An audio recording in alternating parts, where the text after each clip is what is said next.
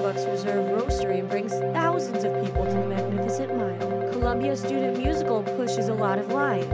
And a MasQUEERade Ball raises awareness for the LGBTQ plus youth on Chronicle Headlines. Show us what Columbia looks like! This is what Columbia looks like! Published since 1973. I'll give my life for this cause, and I will die for this cause. This is Chronicle Headlines.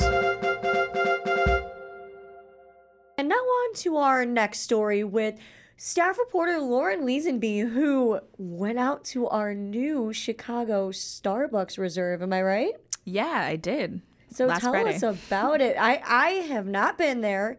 I'm very jealous that you got to go. So I'm very interested as to what they have there. Tell us a little bit about it. It's amazing. It's the largest Starbucks in the world, which is insane. And it's technically 5 stories. The 5th story isn't open yet. It's like a rooftop kind of thing that's seasonal. The 4th floor is a cocktail bar. The 3rd floor has like all kinds of experiments going on and liquid nitrogen gelato and stuff. The 2nd floor, 1st floor are like just like usual coffee bars with like a restaurant. The 1st floor has a huge like coffee roaster and like a whole like Italian bakery operation going on. And then like there's like this vertical conveyor belt thing that like takes the pastries from the 1st floor up to the 2nd floor, which it's really cool. And all the coffee beans, all the coffee that's like used in the location is roasted like on site. Really? So does it actually feel like you're in a Starbucks when you're there? No, it's some kind of coffee lover's paradise. It's kind of overwhelming. It's almost like a theme park or something. Like the coffee theme park. Yes, a coffee theme park. It's very, I think Corrigan, who's the multimedia reporter who went with me and did a really great video for it. He said it's kind of like Willy Wonka's chocolate factory. Yes, I agree. that's It's like a Willy Wonka's coffee factory. That is so it. I haven't Yeah. even been there, and that's what it looked like in the multimedia and every other news outlet too that I was seeing. That's so crazy. It's so cool. But what did you specifically see when you got there?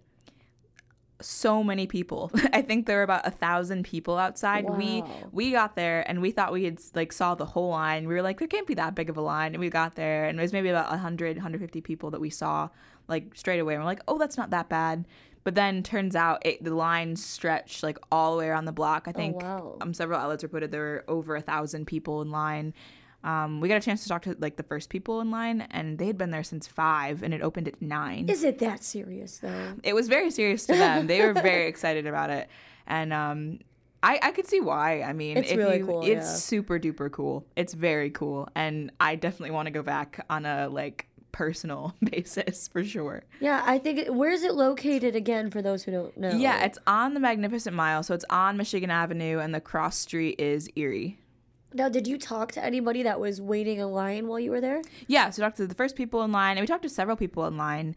And then we kind of walked around the corner, and there was some individuals from advocates with PETA, People for the Ethical Treatment of Animals, and they were calling on Starbucks, not necessarily protesting, they were calling on Starbucks to eliminate the vegan milk upcharge because it costs like 70 cents or something to have like soy milk, almond milk, coconut milk in your drinks. So they were there doing that, which was interesting, I think, among the kind of like fan excitement of the whole thing to have like a more serious take on it for sure. So how would you describe the overall mood of the crowd there? Just elated.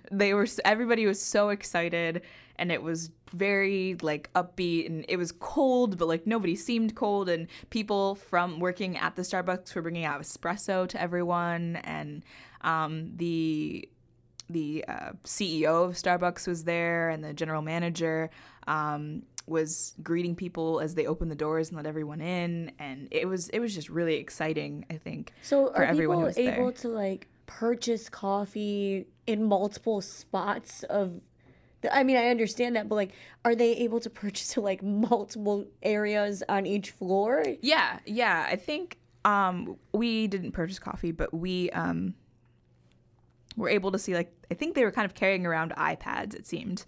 So you, like, made a purchase on, like, somebody's iPad and they swiped people's cards. So it was just you paid, like, at the individual coffee bar or food area or whatever you were at. Yeah, wow, I wonder how many people work there. I can't remember how many, but it's quite a few, and they all had like perfectly matching outfits on. It was so great. Now I have a question for you. Have you ever been to Disney World? I have. Now, is the attitude of the people who work at this Starbucks equivalent to the attitude of the people who work in Disney World who are supposed to be nice, like, and smiling constantly 24/7? Yeah, I mean, I think a lot of the baristas were just really happy to be there. Yeah. I think the way that the store is set up, it makes it so, like, the baristas are really on display, and, like, their work is kind of a performance in a way, and they're all really good at their work. You know, this is kind of a next level Starbucks. So not that people at a normal Starbucks aren't great at what they do. I can attest to that. How much Starbucks I drink. But I think these were, like, people who are more expert in their craft, and so, like, all the walls are kind of glass, so you can see what they're doing and how they're making your latte and everything. So they were, I think, happy to be on display, happy to be there, happy that people were enjoying what they make, I think, for sure. So do you by chance know, do they have anything, like any drinks that are different than the general Starbucks menu? So they make coffee in 7 different ways. You can get coffee brewed in 7 different ways. So you can get, like, your normal espresso. You can also get, like, pour over coffee. They also have this weird thing called, like, a siphon coffee maker, which I don't know how to describe, but Google it. It's insane. I didn't really. It looks like a science experiment going on. But so all these different kinds of things, and then they have, of course, the coffee that's roasted in house. So that's different than a normal Starbucks where they'd bring in the coffee that's roasted elsewhere. Everything, you know, it's like a self-sustaining kind of operation going on. They roast their own coffee beans and sell that. Well, that sounds really exciting, and thank you, Lauren, for coming in today and telling us all about the new Starbucks Reserve. I cannot wait to go see it after this. Thank you. Yeah, I can't wait to go back. Thank you so much for having me.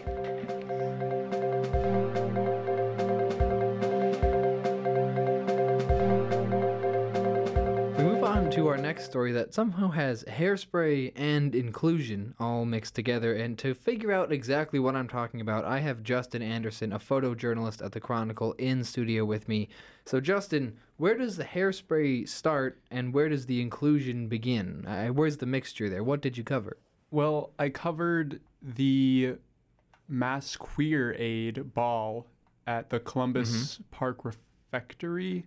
And I take it that's not just a coincidental naming. I think that was on purpose. Yeah, it was made by, it was put together by the Queering the Parks, which is a new initiative this year from the Chicago Park District's Night Out at the Parks. Mm-hmm. There's been 3 so far this year. The MasQUEERade Ball was the finish of this year's events. Okay, so it sounds like it's a combination of masquerade, which is the weird sound, like the weird masks that people put on. Everyone knows them. They're not full face masks. They're like feathers and fancy. So it sounds like it's that, and it's a ball, which, like, so what was the event specifically?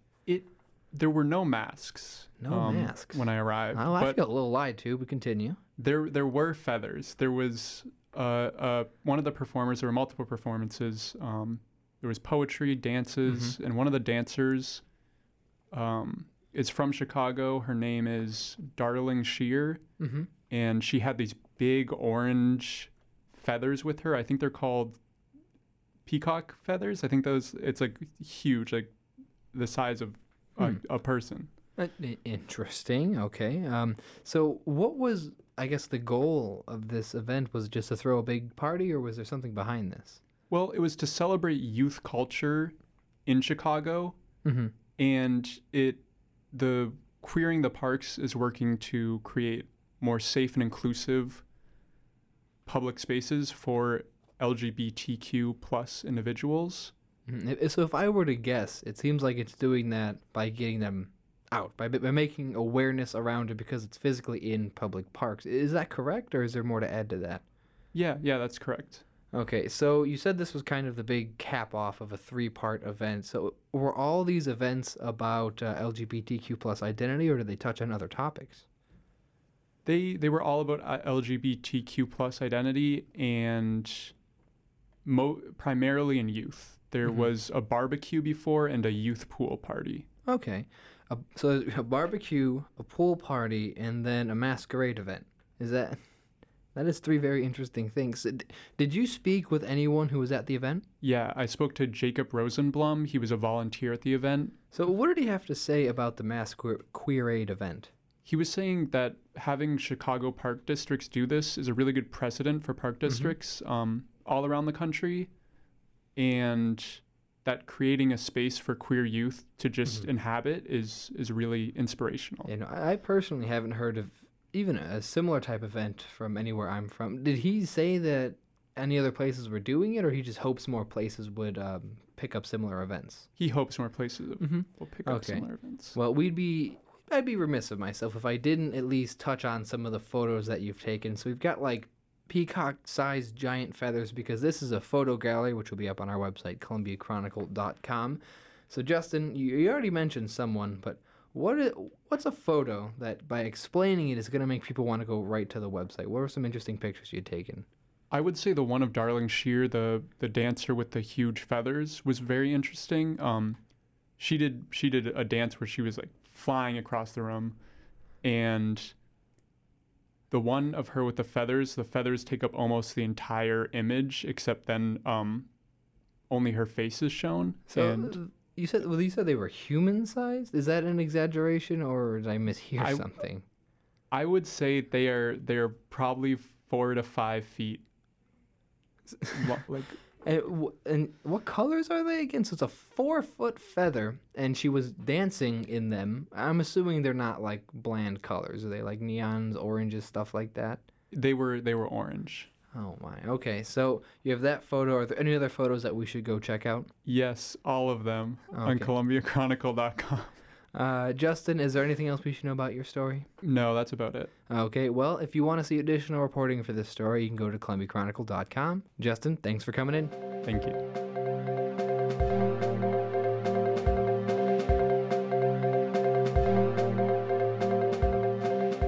And now on to our next story with news editor Kendall Polidori to tell us about a really cool new musical here. Tell us about it. Yeah, so on November 22nd this week, there will be a comedy musical held at Columbia in the Music Center, and it's put on by all Columbia students. It was written by all Columbia students, and it's called Heat. So it is a comedy musical, and just to kind of give like a brief overview, so Martin Brablick, he came up with this idea his sophomore year in high school, but with like limited resources, limited time, he never really made something out of it. He never had the chance to. And so now in his senior year at Columbia, as a music and composition major, he's required to do like a senior recital. But instead of like composing music or doing anything like that, he decided to bring his idea from his sophomore year in high school to life. And so this musical, it's very interesting. I was super excited to talk to them about this when I first heard about it. So kind of like a very vague review of it. It is about a group of firemen who strip in certain situations. If they feel like they don't know what to do, they just start stripping. So what certain situation might bring a person? I mean, I understand that like certain situations may bring people to strip, but for a fireman, that's very interesting. Yeah, it's a very interesting concept, and it seems super funny. That's why it's a comedy musical. But what Martin, as well as another student, Corbin Eaton, what they kind of wanted to do with this is, bring awareness, not to, like firemen that strip, but the fact that like people in these upper level jobs, like have lives. They do other things, like let's break the stereotypes of like men being strippers and stuff like that. So it's not a super deep concept or musical, but it is, you know, it's pushing limits. Yeah, so it's not like a Magic Mike. Yeah. So when we did the interview and we sat down, it was super fun. I told them, you know, to bring any props that they have because you can imagine the props. Tell us about these pictures in the paper. Yes. So we met, and when I walked up to them, they had a box full of props, and I was like, they just got them in, you know, from Amazon, I think that day or the day before, so they were super excited about it. And they, you know, pulled out a money gun that shoots fake money out, which will be part of the musical. I guess everyone who's sitting in like the front row, they'll each get to like throw a stack of money while a Jesus figure is on stage with the money gun. So super interesting. And then they also brought a very nice blow-up doll that's during the cover of our paper. Yes, this week. it is. Yeah, she looks very nice. And Corbin blew her up during our interview, so she was all ready for a photo shoot. She's been blown. Yeah. Good one. I had to make the joke that it just seemed fitting, you know. Oh, that was good. That was good. I have those sometimes. Maybe I should make a comedy musical. Yeah, maybe you should. I do have the pipes. Not gonna lie. That's what, you know, I was excited to do this because I feel like I do not have a comedic bone in my body. Like I cannot produce. Oh, come on, Kendall. You're hilarious. I don't know that I can produce very well jokes. But so how did you hear about this? Yeah, so actually our editor-in-chief, Alexandra, she knew Corbin previously. I believe they had like a class together or something. But Corbin's from the Black Sheep. So we've done previous stories on the Black Sheep on Corbin. So, yeah, we knew about him, and he helped write the script for this musical. So we set that up, and I got to sit down with the both of them. It was awesome. So are you going to see this show? You know, I'm really hoping to. It's on Friday. And so, I mean, I was super interested before even hearing what it was about. But, you know, just sitting down and talking to them, I was like, wow, this can't be passed up. And it is also free to students. So, yeah, anybody can show up and go. And as long as there's seats, you can. So is this like a one-night thing? Yeah, it's just a one-time thing in the Music Center. Yeah. Okay. So let's backtrack a bit because I just really need to know your reaction when you found out what this musical was about. Yeah, so, I mean, when I first found out, I was like, oh, wow, very fun. That's a cool topic. And then when I actually, like, sat down and talked to them, it was just super interesting. And something that I love about, you know, doing any interview with somebody is just how passionate they are about something that they're creating. And especially these two, you know, they're doing it for fun, and they got to do it for a senior recital and get, you know, graduate for putting this on. And so it's just very cool, you know, putting together stuff that you love. And then they also said that, you know, they're hoping to do more stuff like this after they graduate because it's a lot of work and it's stressful, but they really enjoyed it. So, yeah. Yeah, well, we're really excited, and I hope to hear all about this show because I unfortunately won't be able to go, but tell me all about it because I'm interested. Yeah, everybody who can go, please attend. Thank you for tuning in to this week's episode of Chronicle Headlines. You can check out all of these stories and more in our print edition available on campus, on our website, columbiachronicle.com, and additional coverage on social media. We are at CC Chronicle on Twitter, Instagram, and Snapchat, and The Chronicle on Facebook and YouTube. Chronicle Headlines is made possible with the collaboration of our staff of the Columbia Chronicle and WCRX-FM, Chicago's Underground, under the leadership of the Communications Department of Columbia College Chicago, Suzanne McBride, Chair. Chronicle Headlines is produced and hosted by Yasmin Shika and Blaze Mesa. Show us what Columbia looks like. This is what Columbia looks like. Published since 1973. I'll give my life for this cause, and I will die for this cause. This is Chronicle Headlines.